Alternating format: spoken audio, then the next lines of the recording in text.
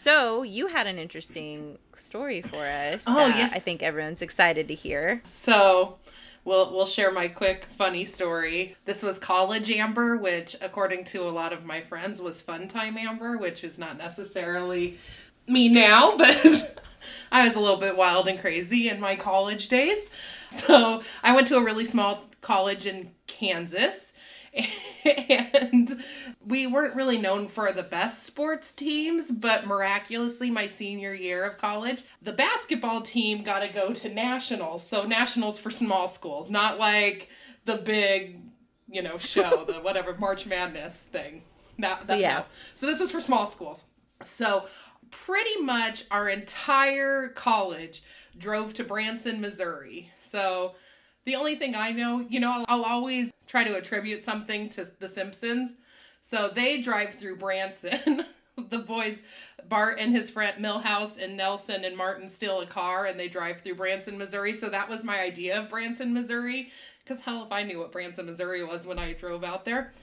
But it's exactly what you think. It's a lamer version of like Reno or Las Vegas. It's like for churchy old people, but it's their version of Las Vegas. So everything shuts down at like 9 p.m. So like you couldn't find anything to eat. There were no liquor stores open, nothing. So oh my God. Yeah, so we go to support our basketball team and we play the first night and we get trounced. Like, I don't know. I don't remember the exact score, but it was probably like 30 to 140. Like, something like that. Oh, no. So the whole college is devastated because we traveled, it's probably 4 or 5 hours to see them play. And we were all staying at the same hotel. So can you imagine an entire college descending on one hotel? So oh, no. All that happened was a giant party. And for some reason, my room that I was staying with like 3 of my friends wasn't with the rest of the college. So we were like on the complete opposite side. And we were staying right next to a like church youth group. Like choir. I don't remember what it was.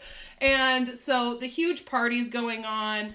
There was like people were puking in the swimming pool. It was like loud. Oh, it was God. disgusting.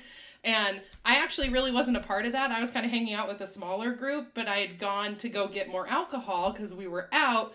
And like I said, everything closed at 9, so there was no stores open to buy alcohol. So I was driving back and the police were there.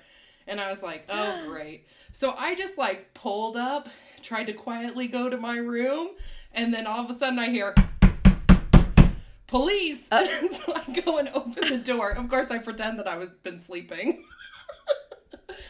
Well, can I help you, officer? And he was like, we know that you've been partying, blah, blah, blah. If you guys don't shut it down. And I was like, okay, sorry. And I was like, whatever. Anyway, so I went back and we got ready for bed and we were in bed. And the party, I can't control like 400 college students. There's no way. So yeah. About an hour later, police. And by this time, my room, we're asleep. So I get back up and I'm like, hey, can I help you? And he's like, we warned you. You didn't shut it down. And I'm like, sir, I've been sleeping like my whole room. Like, we are in for the night. It's not us. And he's like, well, we know it's you. The people called and complained and gave us your room number that you guys have been really loud. So the police and the guy working at the hotel at like 2 a.m. made us move rooms. And so we were put back on the other, like a different side of the hotel, kind of back where everybody else was. And then like an hour later, to my new hotel room, I hear police. And yet again, we are in bed, not doing anything. And I open the door and I'm like, hey, yeah, can I help you? And they're like, we have told you numerous times, now you're going to have to leave. And I'm like, what? So it's like, I don't know, 3 or 4 in the morning. And so they make us check out. And then as I'm going to check out, they were like, oh, and if anybody complains about the noise or anything that's happened, you are responsible for paying their room for the night. And I'm like, excuse me? So they're like, yeah, why is that your responsibility? No idea. So I had to like call my mom because I was like, shit, I can't afford that. So I told them, And then the police waited for us to like check out. And then we got our bags in the car, and then they literally told us that we were not welcome back in Branson, Missouri, and then they followed us to the city line. Like, so they followed us out of town. So we were like police escorted out of Branson, Missouri. To say the least, I've never been back. Well, why would you? They sound like a bunch of Shitty party ass- poopers. Sorry, shitty ass town. Oh my god. But even too, like, how, if they're knocking on your door, how do they not hear the other partiers? Or, like, how did they not catch that? I don't know, and I don't know why they focused on my room. We were literally the quietest out of everybody. There were people puking in the pool all over the sidewalk, still hanging out, and it was like, honestly, I'm going to tell you what I think it was, is that it was me and my roommate Kate and then our two guy friends, and Kate and I were white and our guy friends were black. So I really think that's what it was. And so I think that there was some racism going on there, or those white girls shouldn't be with those black guys. I'm not quite, I can't prove it, but it seems very suspicious that we were the only ones on the other side, and we were the only ones picked on numerous times. Like, they saw my friend Mike and I, like, leaving the room. So, I'm pretty sure that that's the reason for it. But, yeah, so I'm not a huge advocate for Branson, Missouri. And that's the only place in Missouri I've been. Or we did go to some caves in Missouri while we were driving back, since we had to leave so freaking early. We're like, what else can we do? And so we stopped at some, like, caves and took a cave tour, which was pretty cool. So. Nice. But that's my story of Amber being police escorted out of a town. I have a lot of other wild, crazy stories, but that one's pretty good.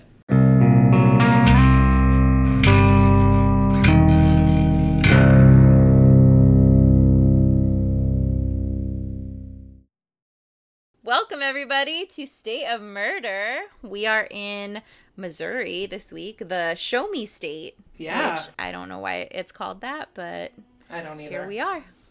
I have no idea. Who knows? What do they want us to show them? I don't know. Or what are they showing us? Yeah. I don't know.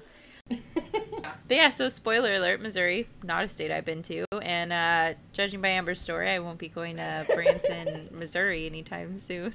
So what are the big cities in Missouri? Kansas City? No. Kansas City, St. Louis. Oh, and St. Louis. Okay. But yeah, Kansas City is the it is. Bigger city, right? Yeah, okay. Yeah, it is. Isn't that where the Chiefs are? Yeah. They're in Missouri, right? Yep. And the Royals for baseball. And the Royals. Oh, I take that back because I've been to Kansas City a ton of times. I just always think of it in Kansas. Even though I know it's not, but, because there's a Kansas City, Kansas, and then you cross over, and then it's Kansas City, Missouri. But I've been to Royals games. Oh, it's like the same city? Yeah. Oh, cool. So it's one city that's just in two different states, pretty much. So you can literally have like a neighbor, like one of you's in Kansas, or Kansas, and the other's in Missouri. Huh, how neat. Yeah. Too bad I didn't do Kansas City. That could have been a fun fact for me. Sorry, fun fact. Nope, I didn't do Kansas City. You guys all got a bonus fun fact. And I don't think you did Kansas City. Nope, I didn't. I went with my tried and true, pick the smallest town in the world, and tell a story about that. All right. Well, since we're talking about where our stories are, do you want to go ahead and tell us yours? Absolutely. So for this week, I'm going to be sharing about the town of Skidmore, Missouri. And one of its actual, probably most famous residents. Although I can't prove that. I don't know if that's actually true. But when you look up Skidmore, he's probably one of the only ones that's really written about. So I don't see any other famous people coming from this really small town. Now, the murder happened on July 10th, 1981. However, to understand what happened that day, we have to start at the very beginning and look at who this famous person, Ken McElroy, was. So have you ever heard of Ken McElroy? Sounds familiar, but I don't know. He's been covered a little bit. So this isn't like, it's a little bit, I had never heard of this crime, so that's why I went with it. So if I don't know about it, I'm choosing it because I want to learn about it. So if everybody else knows about it, sorry. It has been covered. It was actually an episode of Drunk History, so I watched that. Oh, nice. I love Drunk History. It was season 6, and it was Unsolved Mysteries 2 is the title of the episode. And it's the very first story. So they have a couple, I mean, because it's Drunk History, they don't necessarily get every fact correct. So if you listen to mine, then go watch Drunk History, you can see where it differs. So a little funness there. And then it's been covered on a couple podcasts. And then it also has been covered, there was one, I can't remember if it was Unsolved Mysteries in 1981, so a while back. So this has been talked about a little bit. So Ken happened to be number 15 out of 16 children born to Maybelle and Tony McElroy. He was born June 16th, 1934, and his dad was actually a tenant farmer. So that's where you kind of live on somebody else's land and in somebody else's house, and you work their land for some money. So they moved around from Kansas to the Ozarks in Missouri. All of the children were expected to help their dad with the farming, or at least the boys, of course, were expected to help. The girls, not necessarily. Yeah. This is in the 30s and 40s. So Ken was not his dad's favorite kid, by the way. In the book, In Broad Daylight, it was stated that Tony had made a list of which his kids were okay ones and which were the ones that you should stay away from. And Ken, of course, was on the top of the list of the ones that you should stay away from. So that's real loving. What a weird thing to do. I know, we teach parenting, and I'm like, nope. Yeah, please don't rank your children over which ones you should stay away from. Although it's terrible. It is terrible, but not that I'm gonna ever say any kid's anybody's born a bad seed, but Ken's pretty close, as close as I'm gonna get to somebody that's not that. I just didn't start out great, so. Yeah, but if your dad's already treating you like you're just someone to be avoided, then. I mean, you're not setting him up for very much success later in life. So, not only was he born, 15th, I think he was probably ranked in favorite number 15, because there was one older brother that also wasn't great that Ken kind of looked up to. He spent some time in prison, so I'm guessing that was the ranking. And the youngest kid, his name was Timmy, he was, the favorite out of everybody, the baby. So, I'm the baby in my family, so I kind of get that. So I am not. I don't get that. I bet Josh does. Josh does. Yep, Josh does. I don't know. Although I think me and him each took a parent because, I'm more spoiled by my dad and Josh is more spoiled by my mom. That's totally true. So by the mid-1940s, Tony was actually able to purchase some land. So his family moved up just a step. And at that point, they had a 2-bedroom house, which 18 people lived in. Good God. I am living in a 3-bedroom house with 2 other people right now during COVID, and it's the world's smallest place. But even that's so many people. So many freaking people. I would lose my shit. That's what a classroom should be. I know. You're only supposed to spend under 8 hours with these people in a confined space. Yeah, exactly. So it was said that Ken never did any chores around the house and that his dad was always yelling at him. By the time Ken was in the 8th grade, he could pretty much do whatever he wanted. He seldom went to school, and he ended actually dropping out in the 8th grade. So, no more school for Ken. What Ken did love when he was growing up was going cooning, which, is that hunting raccoons? I don't really know. So I'm going to say that's what it is. It sounds like it, because they call it a coonskin hat, right? Yeah. It's the raccoon hat, so I would guess. So he liked to go cooning. He loved raising dogs, so he loved dogs. And he apparently was really good at training dogs to become coon dogs. And the next thing that he was really into was stealing. So those were his top 3. There was once a time that he and one of his friends were in a grocery store, and he was caught stealing some stuff. The owner ended up calling his dad, Tony, and told him about it. Now, you would think that Tony would punish Ken for stealing, but that isn't what happened. Tony ended up actually showing up at the store with a knife, held it to the owner's throat, and stated if he ever touched his boy again, he would cut his heart out. So maybe the apple didn't fall too far from the tree. It doesn't sound like his dad's the best, but okay. Yeah. So once Ken was able to drive, he got himself a car, so he had to start stealing even more stuff as he needed to buy gas and car parts. So he moved from stealing just stuff from the grocery stores to taking grain and gas from the farms. So he would drive up in the middle of the night, load up his car from grain silos. So if you're in the Midwest, you totally know what I'm talking about. So he would load up the back seat of his car. He had removed like the seats and everything and just fill it with grain. And then he would go and sell it. So just to clarify for other people who don't know what a grain silo is that big tower thing that you fill and it just fills up with grain? How could you steal from it? Like, is there like a chute at the bottom? Because there's little doors and chutes that you could steal from, and then it just pours out and you just shovel it in. So the best way is like there's like these little legs that come off of it that then you can pour it into like semi trucks and stuff. But okay. So there you go. There you can picture that. So in 1952. Ken had turned 18, and he ended up marrying Oleta, a 16-year-old girl from a neighboring town. So they ended up, right after that, moving to Denver, where Ken worked construction. And then, however, I don't know what cribbing is, but it's something that hangs up above your head. So there was some cribbing form that ended up falling about 30 feet. So I'm guessing some sort of metal. Fell 30 feet above him and actually hit him on the head. So he was wearing like a safety helmet at the time, or hat, hard hat, whatever you want to call it. But it ended up cutting through the hat and going into his head a little bit. This accident caused severe nerve damage and muscle damage in his neck. And it caused him to have severe episodes of pain and blackouts for the rest of his life. So... Oh my God. Yeah, so he was pretty injured. So maybe some brain trauma, if we think about it. I mean... We think about what CTE does now, so who knows? He actually would tell people that he had a steel plate placed in his head from the accident. I don't know if that's true. It's just that something he would share. Ken ended up, after that incident, moving back to Missouri in 1956, so he was in Denver, Colorado area for about 4 years. Ken was really sick of not having enough money. So he came up with kind of a scheme to steal not just grain around town from the farmers, but steal their livestock. Okay, we're getting ballsy. I know. So he would scout the farms and find pigs and calves that he would want. He would then come back around 2 a.m. and end up loading them up into his car. So he would just kind of pick them up, shove them into his car. Then the rumors about Ken started around this time too. Not only about him stealing, because everybody kind of figured out and knew that he was stealing, but also about how violent he became when he drank.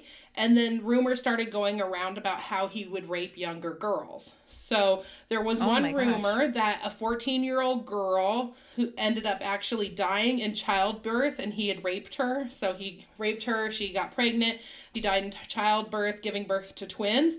And then a year later, he came back for her sister, ended up raping her, and then she ended up marrying one of his really good cooning friends. So that's a rumor. And how old is he at this point? He is like 22, 23. It gets worse. God. Just wait. Ugh. Okay. So many in the town asked why he wasn't charged with rape or for stealing livestock. However, most just chose to stay away from Ken as much as possible. Even though most people tried to stay away, Ken seemed to draw in the girls around town. So he, I guess... Back then, I've seen some pictures, so I don't see it, but he was apparently kind of a looker, and the girls all kind of were like, hey, yeah, let's start talking to him. I don't know if it was the bad boy image. We were kind of talking about this with Charles Starkweather. Yeah. Or even, too, like, maybe there's slim pickings in the town. Or it's one of those towns. Yeah, Skidmore and all the surrounding areas are extremely tiny. So Skidmore in the 40s to the 80s was like 500 people. So it was very, very small.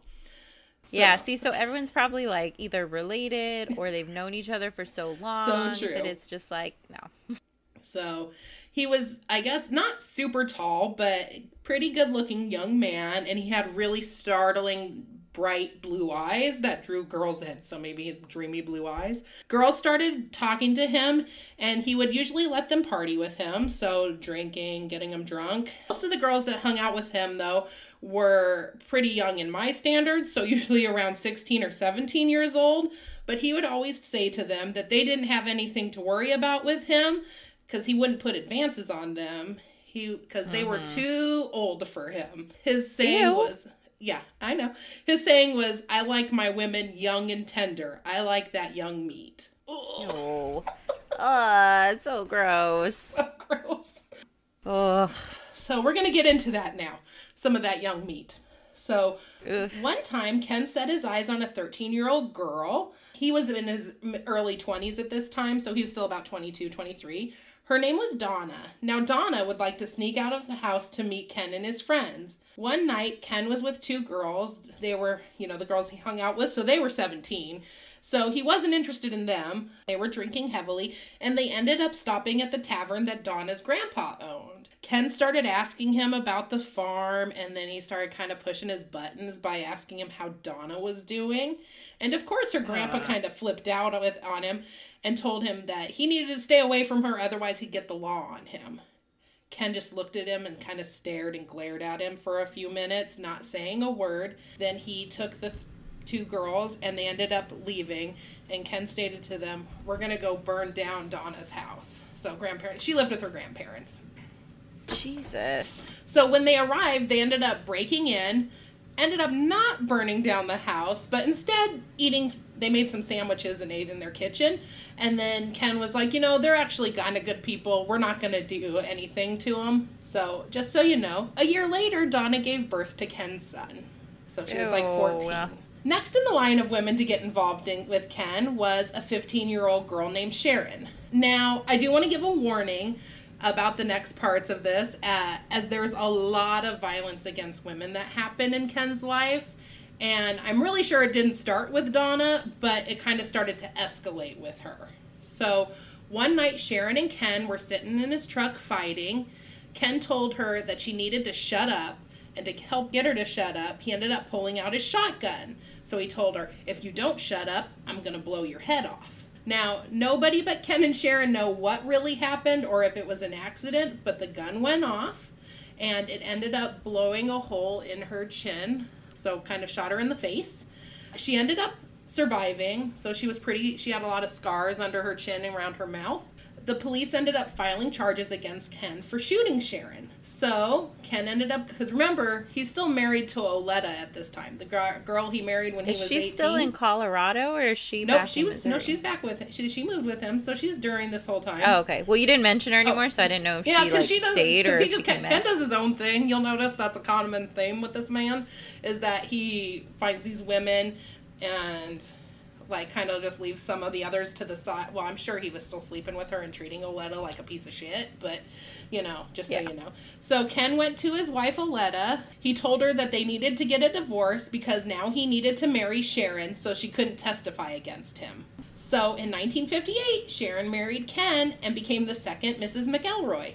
Sharon gave birth to a son named Jerome and a daughter named Tammy. So after Tammy was born, Sharon tried to escape Ken and his abusive ways, and so she ended up going to the police and told them about all of the abuse she had suffered.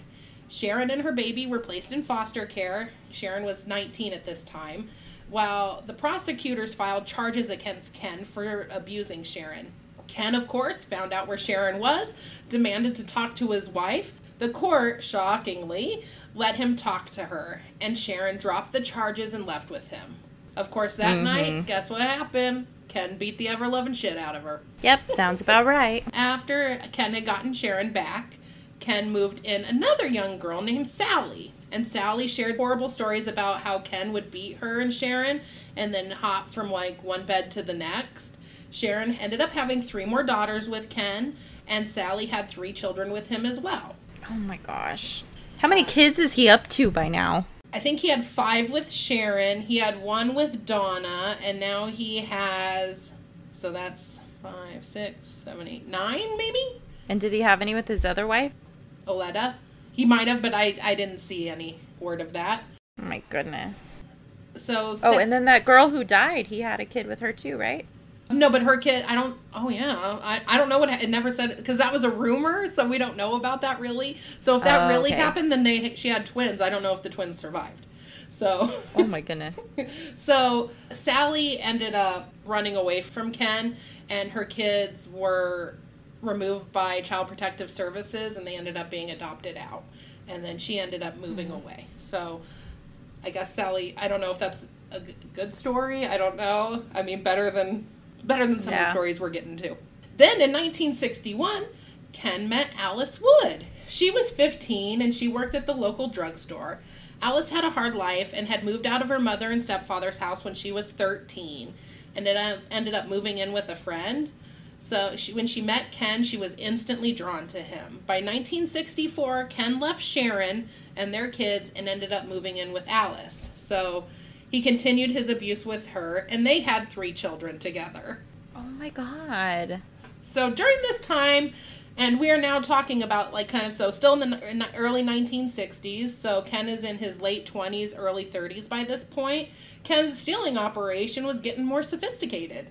So he had a group of girlfriends. These women would take his stolen livestock and sell it to various markets and auctions using their names so that Ken was never tied to anything. Just fucking using the women left and right, this man.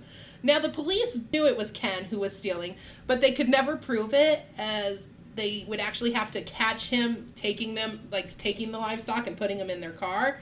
And during that time in Missouri, I don't know if this is still the case, but during that time in Missouri, farmers were not required to brand their livestock. So you wouldn't know who he was stealing so how do you from anyway. prove that pig is my pig and not that pig? So a farmer could be like, my pig was stolen, go to the auction and say, oh, that's for sure my pig, but how do you prove it? You can't. Yeah. So kind of smart, I guess. In 1970, Ken was charged with 19 felony counts.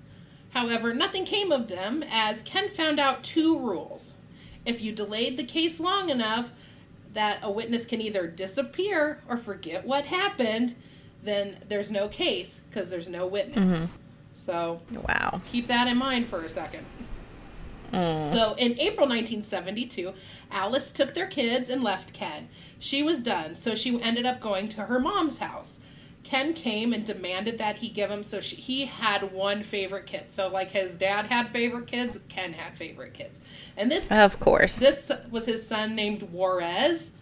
So Alice they were staying at her parents' house. Alice ended up, when he came to get his son, ended up grabbing a gun to defend herself. And Ken shouted from outside, and when she grabbed the gun, she accidentally shot herself in the hip, and so had to be rushed to the hospital. So I guess Ken left at that point, maybe because the police came. I'm not quite sure why he left without his son. But while she was at the hospital, Ken ended up coming back to the house and demanding Alice's family give him his son.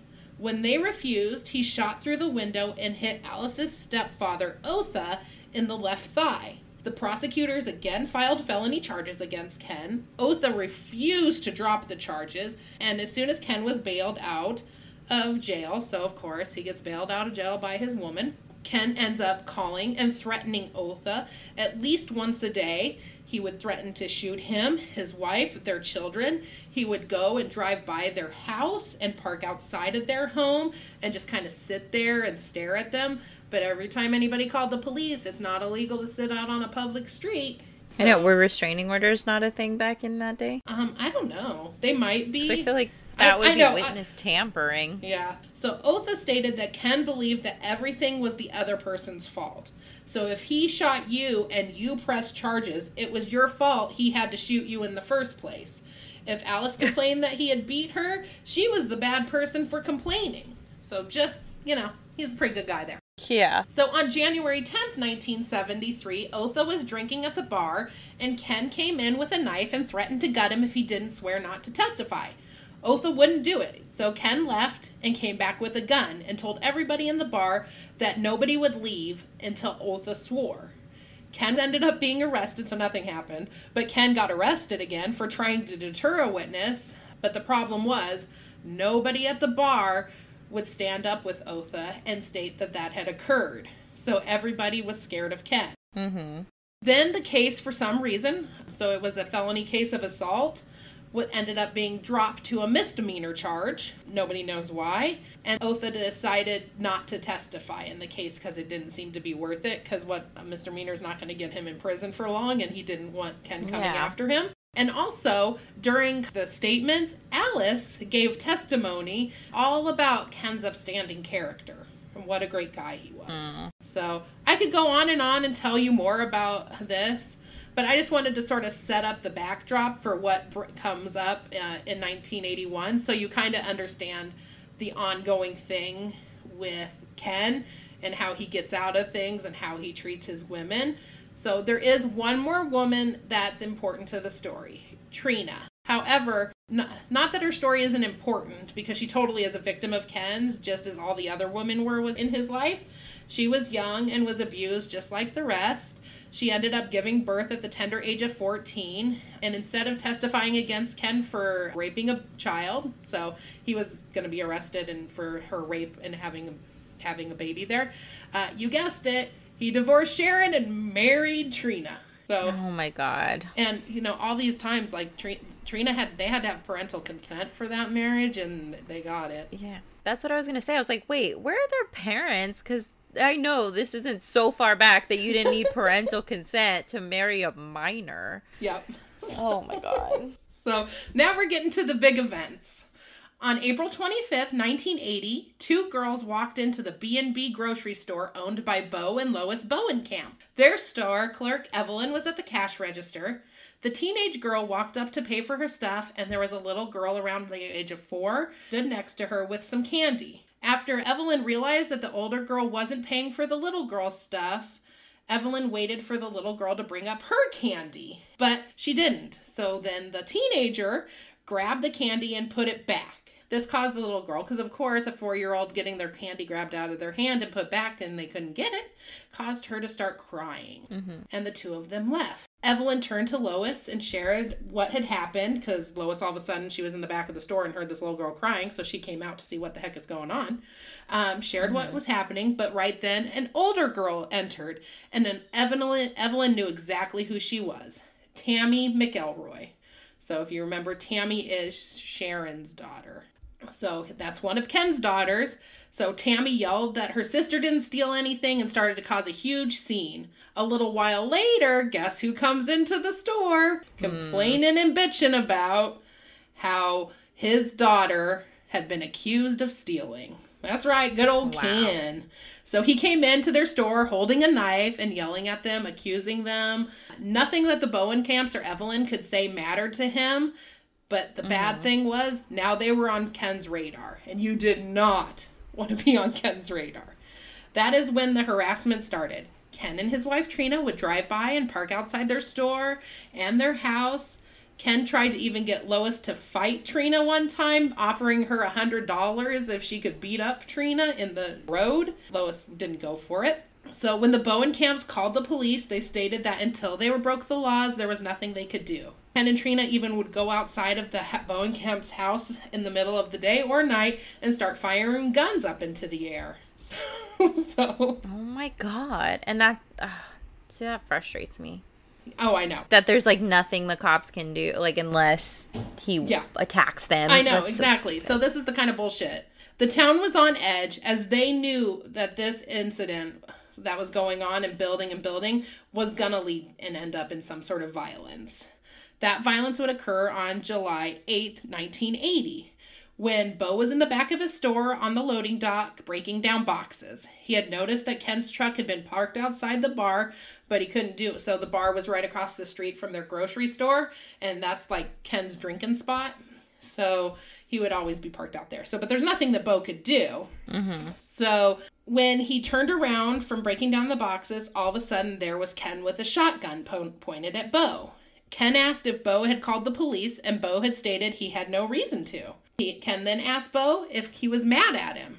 Bo replied he wasn't mad at him. At this point, Ken turned to there was like 4 young, like, high school boys kind of hanging out back. So he looked over to them, offered them $5 to go get something from the bar, and so they took off. After that, Ken aimed his gun at Bo and shot him in the neck. The boys at this time had run to the bar and stated that Ken was out back with Bo and that he was about to thump old Bo good. When they heard the gunshot go off, nobody at the bar raced. Like, so if I heard a gunshot and I knew somebody was in trouble, I'd probably go check it out. But everybody knew Ken was involved and knew that they didn't want to get on Ken's radar. So their first response was to lock down everything. So they locked everything down, and then they kind of started talking to each other. And finally, one of them ended up going to go check and see if Bo was okay. Mm-hmm. So he went and checked out on Bo and found him shot in the neck, but still alive. Everyone thought the same thing. If the law had done its job, this wouldn't have happened.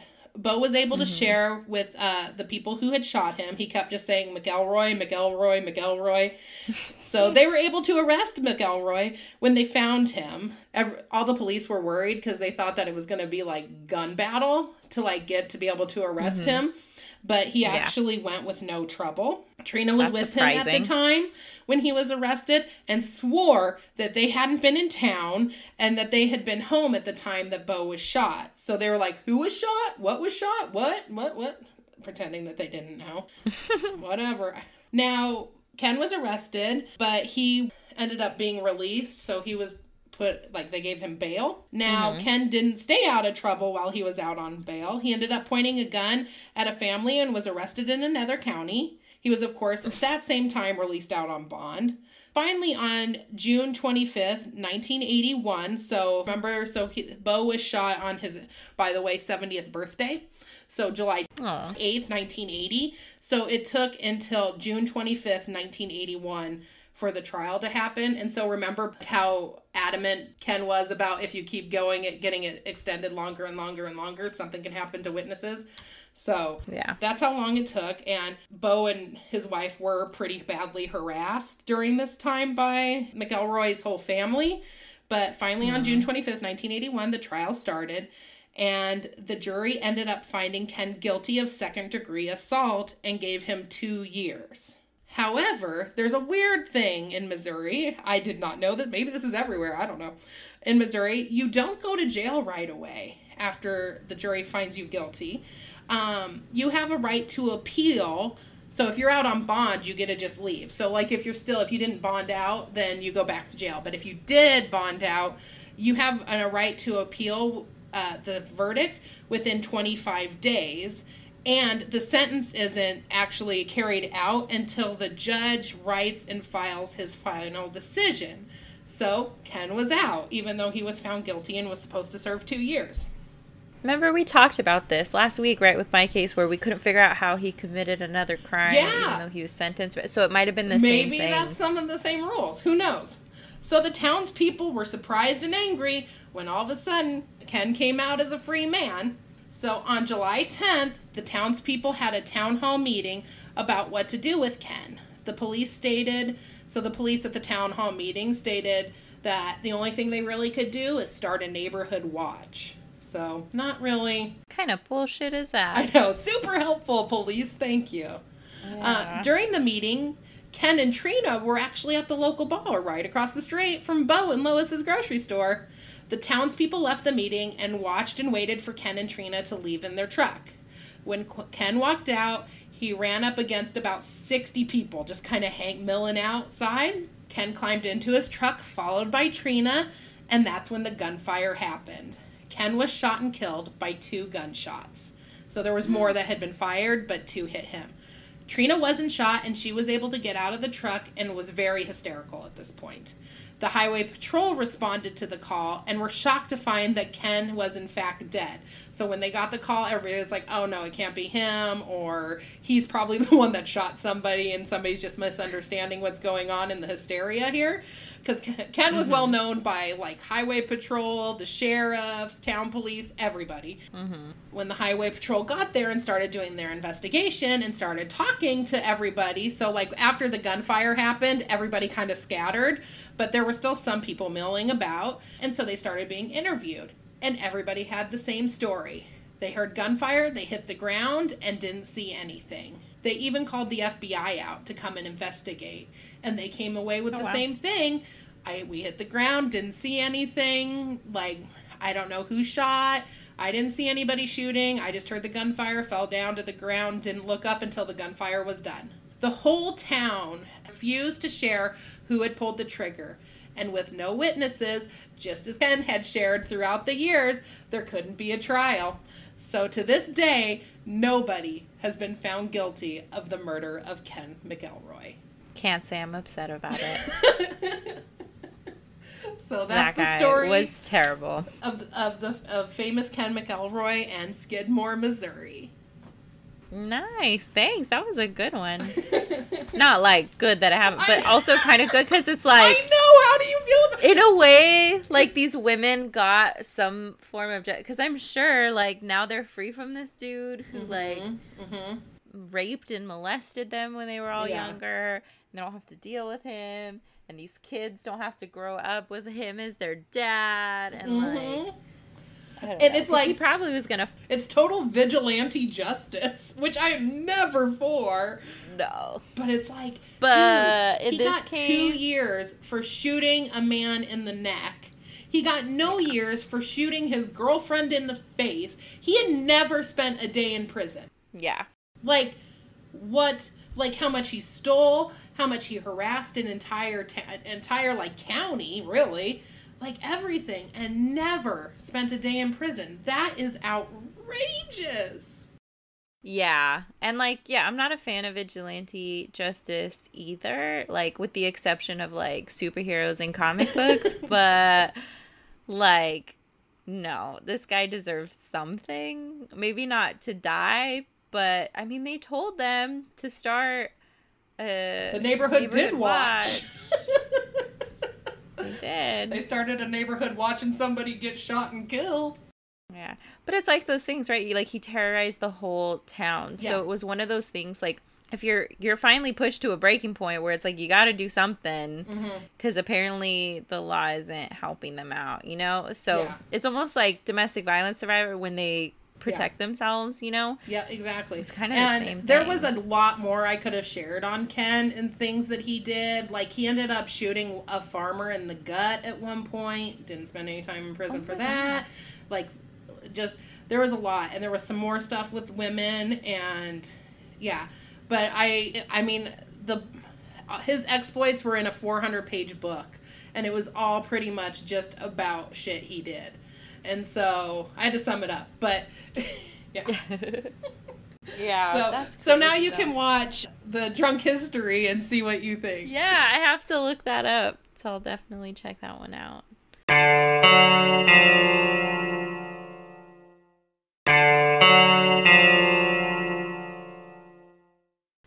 Do you want to share your story? Yeah. So mine's a little interesting this week.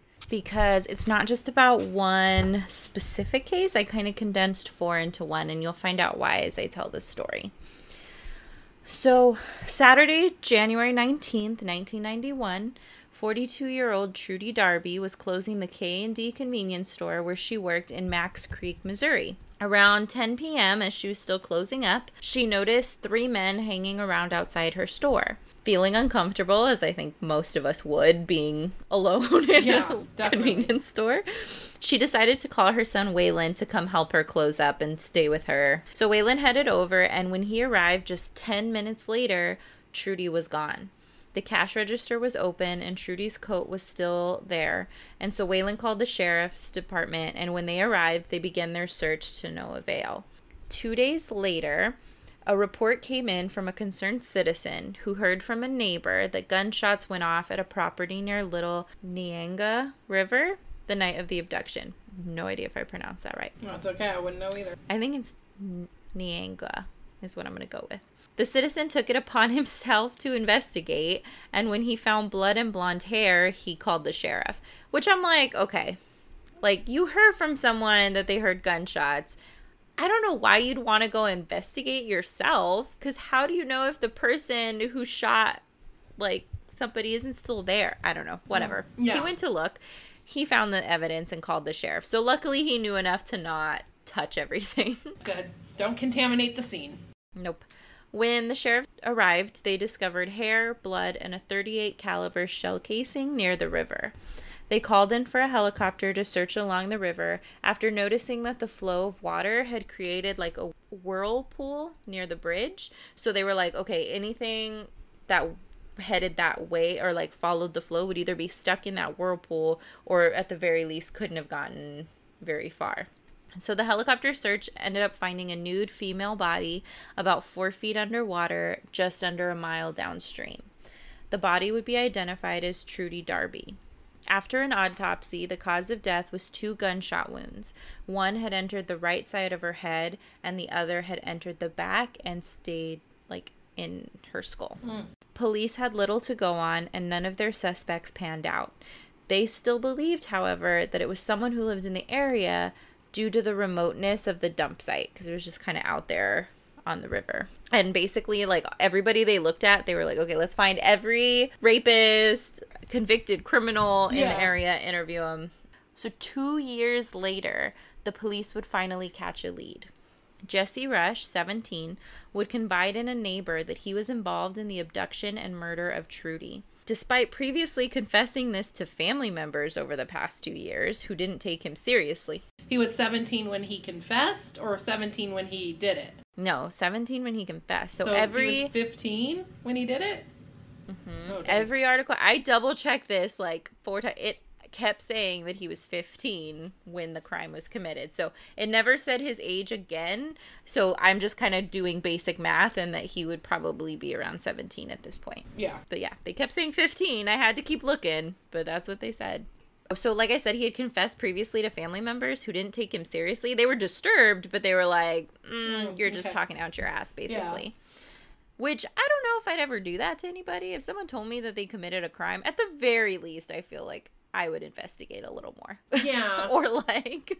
Although if you didn't see any, like, questionable behavior, so let's just say, like, randomly, my nephew all of a sudden said that, I'd be like, what? Get out of here. Just because it's so uncharacteristic, and also he's so young, so I don't know. Yeah. So, luckily the neighbor did take him seriously when he confessed to him and reported him to the sheriff. Around the same time, a former girlfriend of Rush would also report a similar confession. The police finally had a valid lead, and they arrested Rush. When interviewed, he initially denied having any involvement in the crime, but later changed his story. He told them that him, his half-brother Marvin Chaney, and one other individual arrived at the convenience store with the goal of robbing it and abducting Trudy. After they emptied the cash register, they dragged Trudy out of the store at gunpoint and threw her in the trunk of their car. They drove her to a barn near the store where they proceeded to rape and beat her repeatedly. When they were finished, they shot her in the head and put her back in the trunk. They drove to Little Nianga River, and when they opened the trunk, they discovered that she was still breathing. Mm-hmm. They shot her in the head again and threw her body in the river. Chaney denied being involved when the police questioned him and said he was at home with his wife at the time. She ended up supporting his alibi, but later changed her story, saying that she had lied because she was so afraid of him. So his alibi went right out the window. I looked for who the third person was, but they never named him or said they found him. I have no idea. And even because they did some episodes of Unsolved on this case, and they never, even the article that came from that episode of Unsolved only talked about there being 2 of them. But I also got access to a court document from when Rush tried to appeal everything, and it said exactly what happened, and it was talking about a third person, but they never gave this third person a name. They never really talked about who he was or why he was there. Both men were arrested, and while they were awaiting trial, Rush confessed to 3 inmates about the abduction and murder of Trudy, and all of them testified against him. Now, good thing, but like we've talked about before, like if you're gonna commit a crime, just keep your mouth shut. Like it's a good thing you talked, but I'm just saying, like, if he hadn't said anything, nobody would have ever suspected him. So crazy. Ever. Yeah, and so it makes you wonder, like, is it a guilty conscience? Is it the fact that he wants to, like, seem tough? I don't know. But either way, bragging. He kept confessing to people. Yeah. Mm-hmm.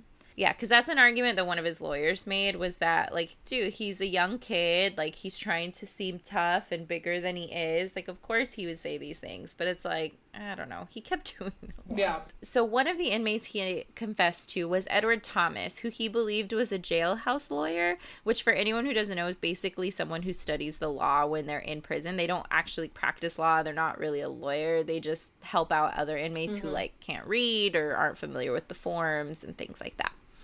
But from all that I read, Edward Thomas was not a jailhouse lawyer. He was just another inmate. So I don't know what happened.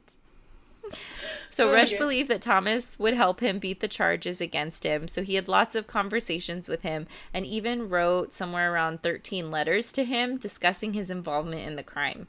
So he was thinking like attorney-client privilege? I guess, which does not apply to jailhouse lawyers. Even if this guy really was a jailhouse lawyer, there is no attorney-client privilege. Stupid young people.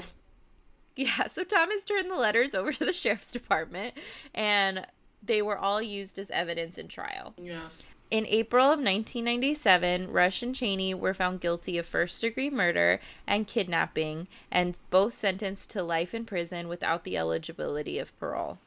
In September of 2017, Cheney died of natural causes at the age of 56 while he was still in prison, and Rush is still serving his time in the South Central Correctional Facility in Licking, Missouri. And yes, that's Licking like the action. Like, it's such an interesting name. So, normally this is kind of where we'd be done because Trudy got her justice, right? Her attackers were, or at least two of them. Yeah, I was like minus the third, whoever that was. Yeah, they were caught and punished, and they're still, well, one of them is still serving time, and the other one had to die in prison. But there's more to this story that comes from Jesse Rush's letters. In one of the letters to Thomas, Rush hinted that him and Cheney may have committed other crimes. An excerpt from the two letters. So I have two different paragraphs, so they're each from different letters. And he has really bad grammar and sentence structure, so bear with me. Okay. I just wish my brother would have done like I said at the barn and burnt the bitch up. But that pussy-ass Cheevers and Peril, I don't know what he's trying to say, decided to take the bitch to a fucking river instead. I was too fucked up to argue with him. All I wanted to do was fuck the bitch, then shoot her in the head to watch her brains come out. Sounds cool, huh? If the bitch would not have moved in the trunk at the river, my brother wouldn't have had to shoot her in the head again just to have the cops find a shell. The stupid motherfucker. The only smart thing we did was have Marshall's brother Greg burn the barn. Otherwise, the motherfuckers would have got a lot more on us. I'm glad they don't know everything else we did, or I'd be on death row. So my guess is the third guy's name was Marshall, but yeah. I don't know. Also, too, they did, I believe, end up burning the barn down. It was just after they dumped her. So there wasn't any other evidence other than, like, her body. So this is still talking about... Trudy. I wanted to say Tammy, and I was like, that's not it. Trudy. No. So this is about Trudy? Yeah, so he's saying that. But then at the last sentence of that is what got the cops' attention, where he's saying, I'm glad they don't know everything else we did. Okay, yeah. Or I'd be on death row. So this is another paragraph from another letter he sent. And it said, I never told you about them other bitches because if it gets found by accident, it can get us involved in killing them other fucking bitches. The cops didn't even know about my brother and me killing any other bitches except Max Creek, which is the city where Trudy's from. Them other bitches in my last letter to you were both like that bitch in Max Creek. We all tortured the bitches, then fucked the dog shit out of them. So first off, he likes the word bitches. He really does. Second off, every single time he wrote it, he misspelled it. How did he spell it? Bitches, I think is how he spelled it. I don't know. I auto-corrected it on my my notes because it was throwing me off because it's not the right word. But he kept misspelling it. And so, yeah, so this is where the cops were like, okay, there's something else going on. Yeah. And so possible theories on who those other women he was referring to were Cheryl Kenny, Angela Hammond, and Diana Brongart. Diana Brongart is thought to be the first victim. She left work from the Twin Peak Mall in Crystal City, Missouri in 1987 and told friends she was headed home to study for a test. Her car would be found in the parking lot when Diana never made it home. Witnesses saw her around 10 p.m. and describe her talking to an unidentified man in the parking lot just before she vanished. He was described as Caucasian, in his early 20s, about 5'10", with dark hair, either black or brown, they couldn't tell, and a medium build. When her coworkers were asked about this man, they recall him being the last customer she helped before her shift was over. Some say the man meets Jesse Rush's description, but based on age alone, I would think that he would be eliminated. I think he was eliminated as a suspect, because if this happened in 1987 and he was 15 in 1991, there's no way he could be confused for a man in his early 20s. In that, which is what caused me to question. Because he would have been like 12. The age. Right? Yeah. I'm like, you're asking me to do math at night. Yeah, but either way, he would be way too little to be. Yeah. Like, I would get it if he was like 17. You might think he's in his 20s or something like that. But not any earlier than that. Which is why I kept double checking that they meant that he was 15 at the time of the crime. And that's all I found. How old was his brother? So his brother was older than him. They didn't give me his age at the crime. It only gave me that he was 56 in 2017. Oh. So I don't know. That's a lot more math than I'm willing to do.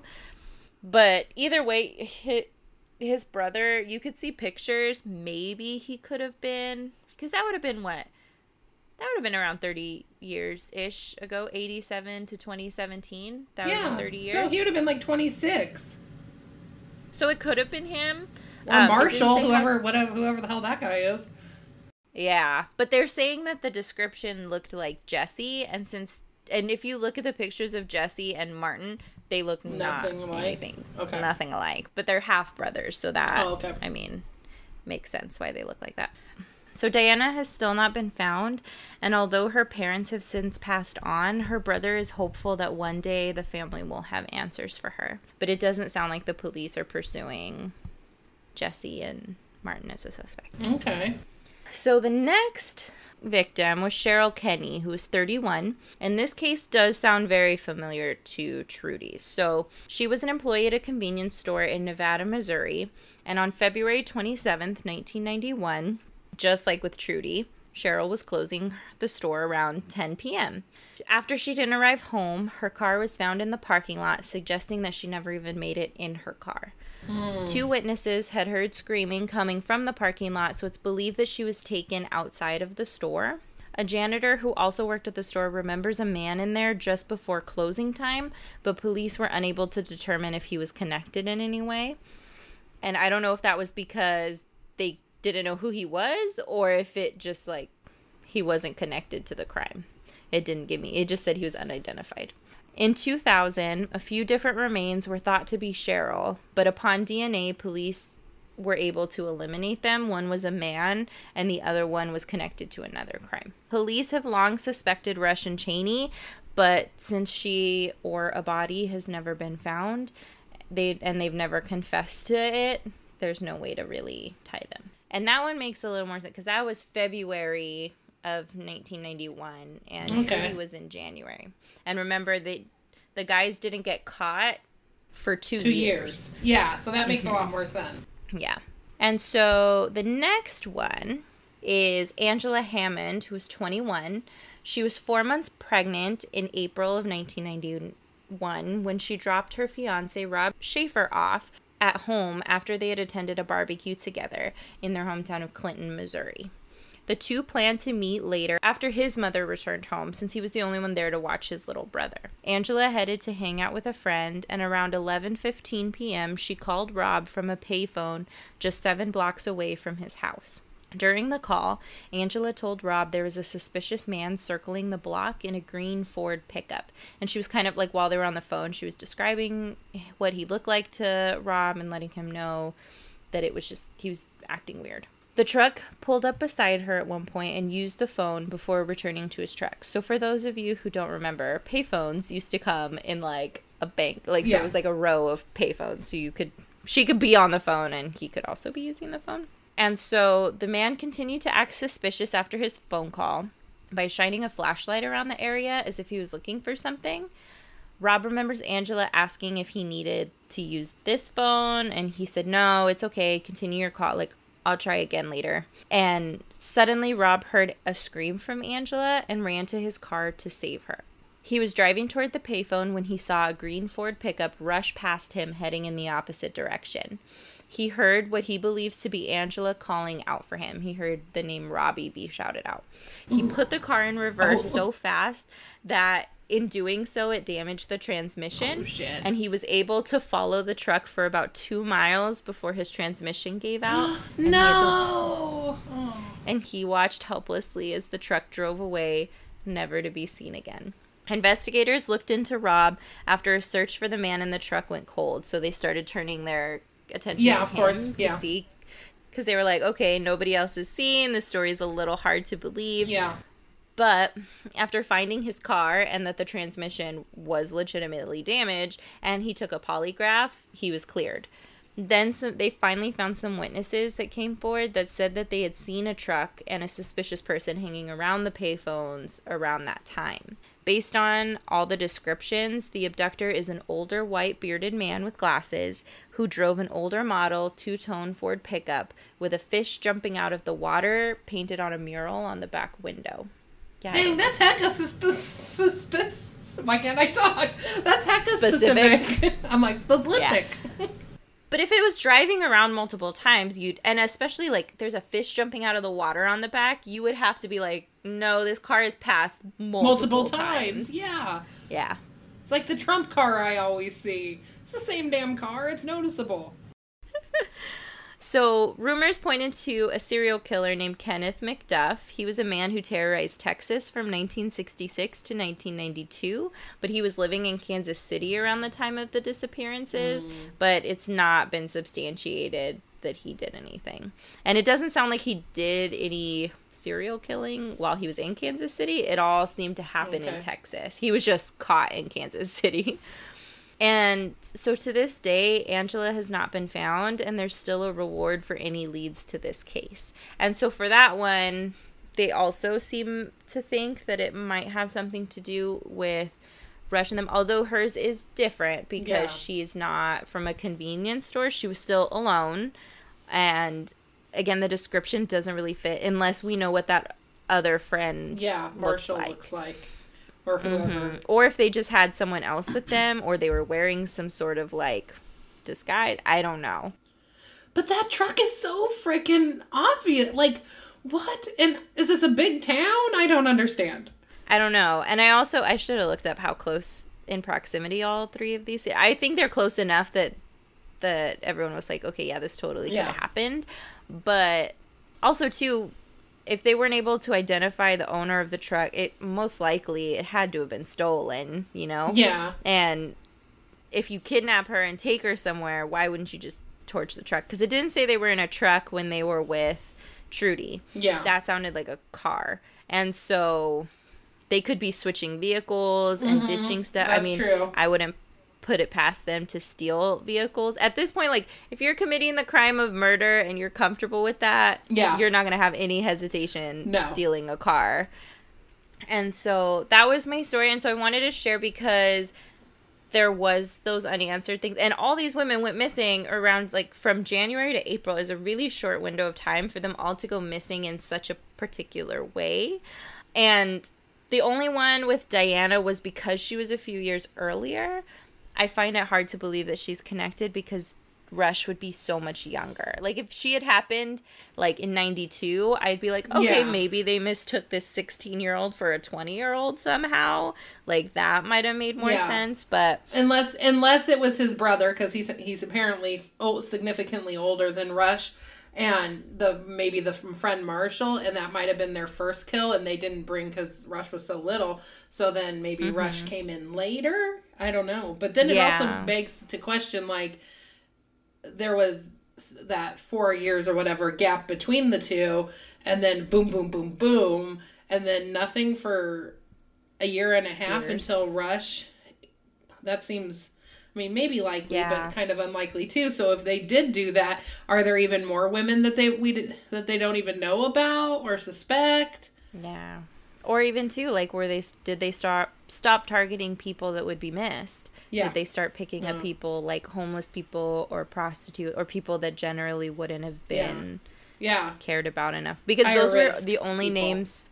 Yeah, because those were the only names that kept coming up in connection with each other. And my thought is just, it's so heartbreaking that these families, like for Trudy's family, she did get some justice there. But for the others, for Cheryl, for Angela, for Dana, like there's no answer. And even too, like I said, with Diana, her parents died not knowing what happened. Like I think her mom died last in 2017, and now her brother just hopes that they have some answers. And so again, if any of those descriptions seem to fit, or like could have been, I don't know about the older guy with the gray hair already. Well, I guess like he still would have been a little bit older. But if you recognize any of those descriptions, I encourage you to look up these women. Even too, there's a website called Missing Missouri that has like missing posters and things like that. So if you do live in the area, take a look, because you never know. I mean, it does happen where people are kidnapped and then they make their way back years and years and years later. But I mean, just for these families, it's kind of unfortunate because they don't have any answers. Yeah. And even too, I believe with Angela's family, they were just kind of like, we aren't expecting her to come back alive, but we do want to know what happened to her. Yeah. Especially because she was pregnant as well, so that's 2 lives lost, and she was just about to get married. And Rob did moved away, and he has a family and a wife now, and some kids. So, but it's just heartbreaking. I mean, that first love, And so that was my story of the missing women of Missouri. Yeah, thanks for sharing that. Those are stories that needed to be told. Yeah. So, now it is time for our super fun state facts and cities. All right. So, I think I started last week because I had my small town. Okay. Did you want to start this week with yours? So, yet again, I always pick small. Usually, 98% of the time, I've probably picked small cities.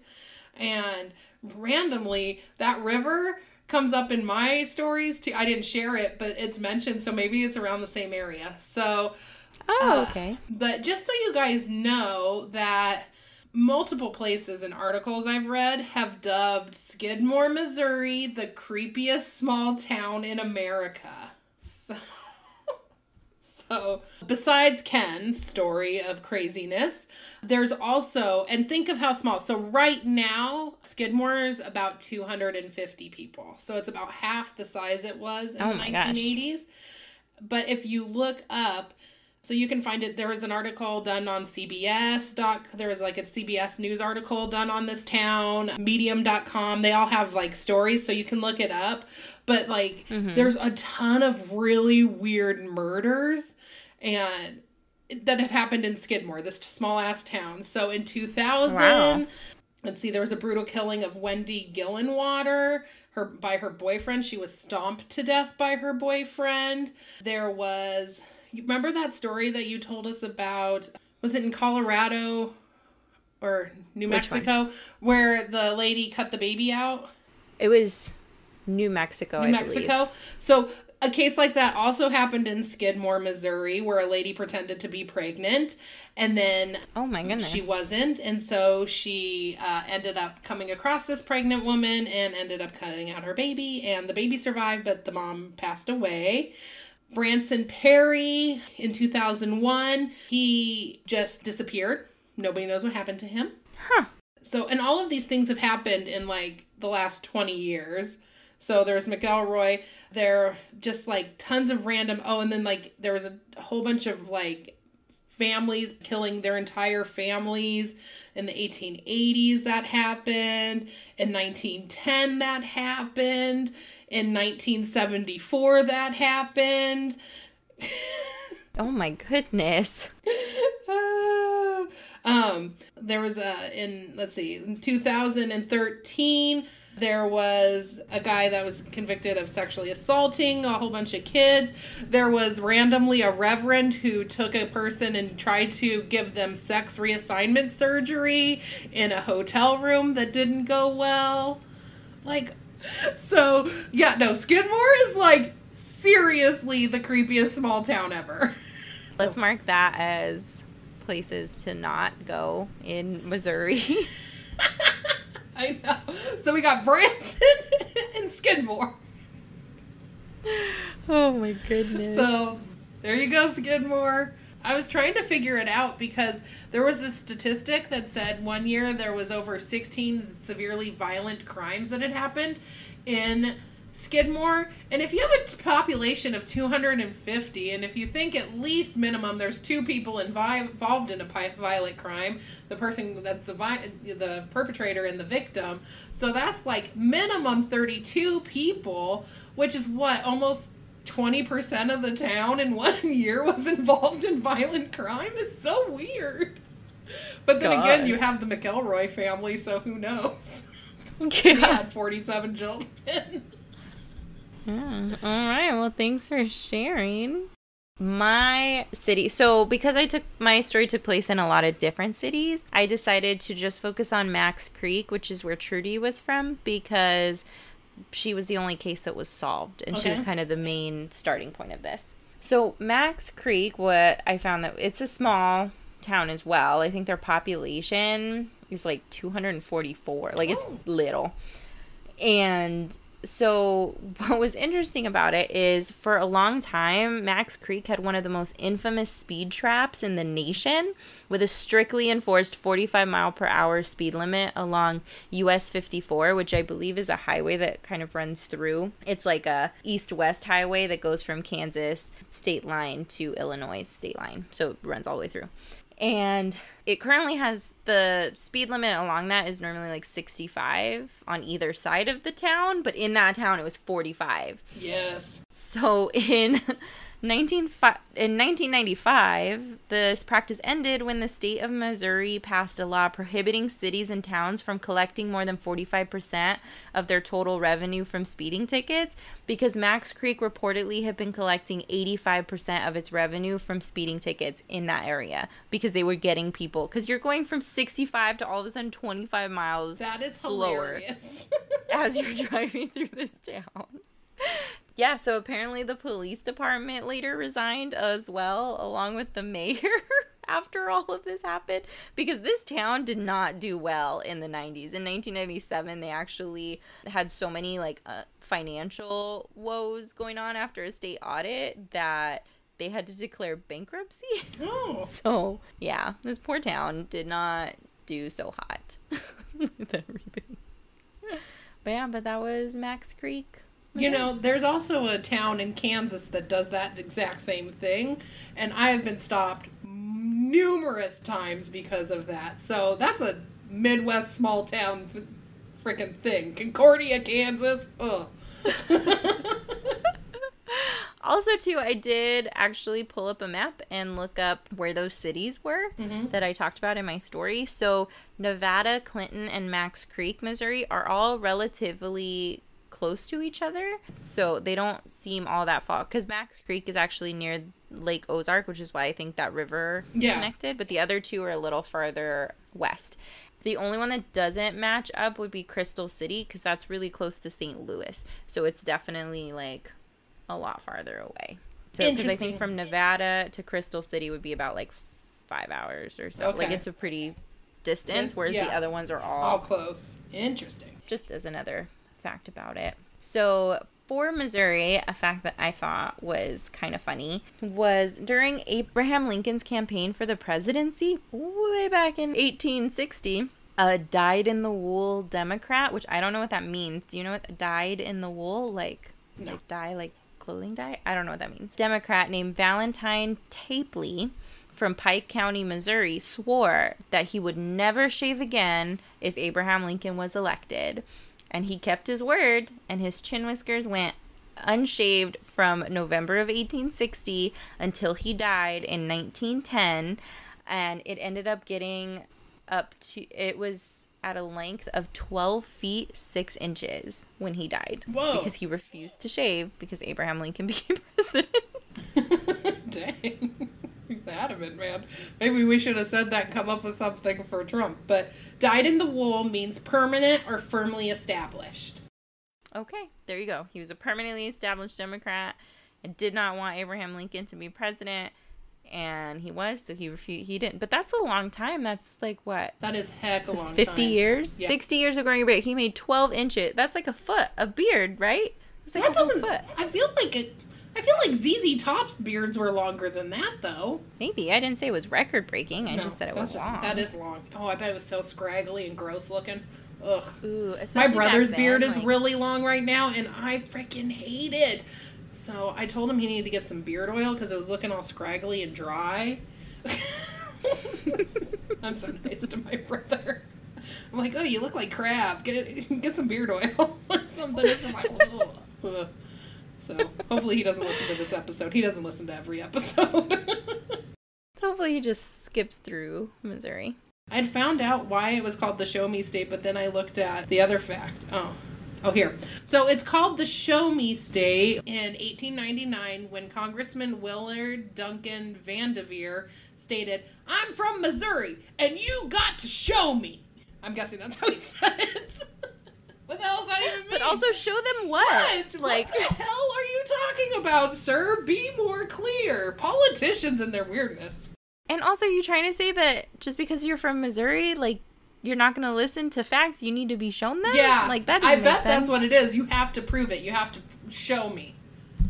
Oh, God. Interesting, Missouri. Ugh. But it's been real. It's been a good time researching the cases in this state. Next week, we are going to be in Iowa, right? Yes, Iowa. Yeah, another little state in the Midwest. I think Iowa's still considered It is Midwest. in the Midwest, right next to my hometown state of Nebraska. Yeah, so we're going to have some more cases for you next week. But thanks for listening to us. Don't forget to like and follow us on Facebook and on Instagram at SOM Podcast. If you have any corrections or questions or just want to say hi, email us at stateofmurderpodcast@gmail.com. We'd love to hear from you. And don't forget to check out our blog on www.stateofmurder.com for any bonus content. Sometimes we post pictures, links to different resources that we mention in the episodes, and little summaries or the resources that we use to research these cases, so that way you guys can look for yourselves if you want to read more into it, because we try to keep the episode at a reasonable length. We're not trying to do like 2-hour episodes for you guys. Some of the stuff, we leave out some of the smaller details that aren't super relevant. But if you'd like to know more, please, we encourage you to do your own research. That'd be great. Absolutely. So yeah, so we'll see you next week when we hit Iowa. Bye. Bye.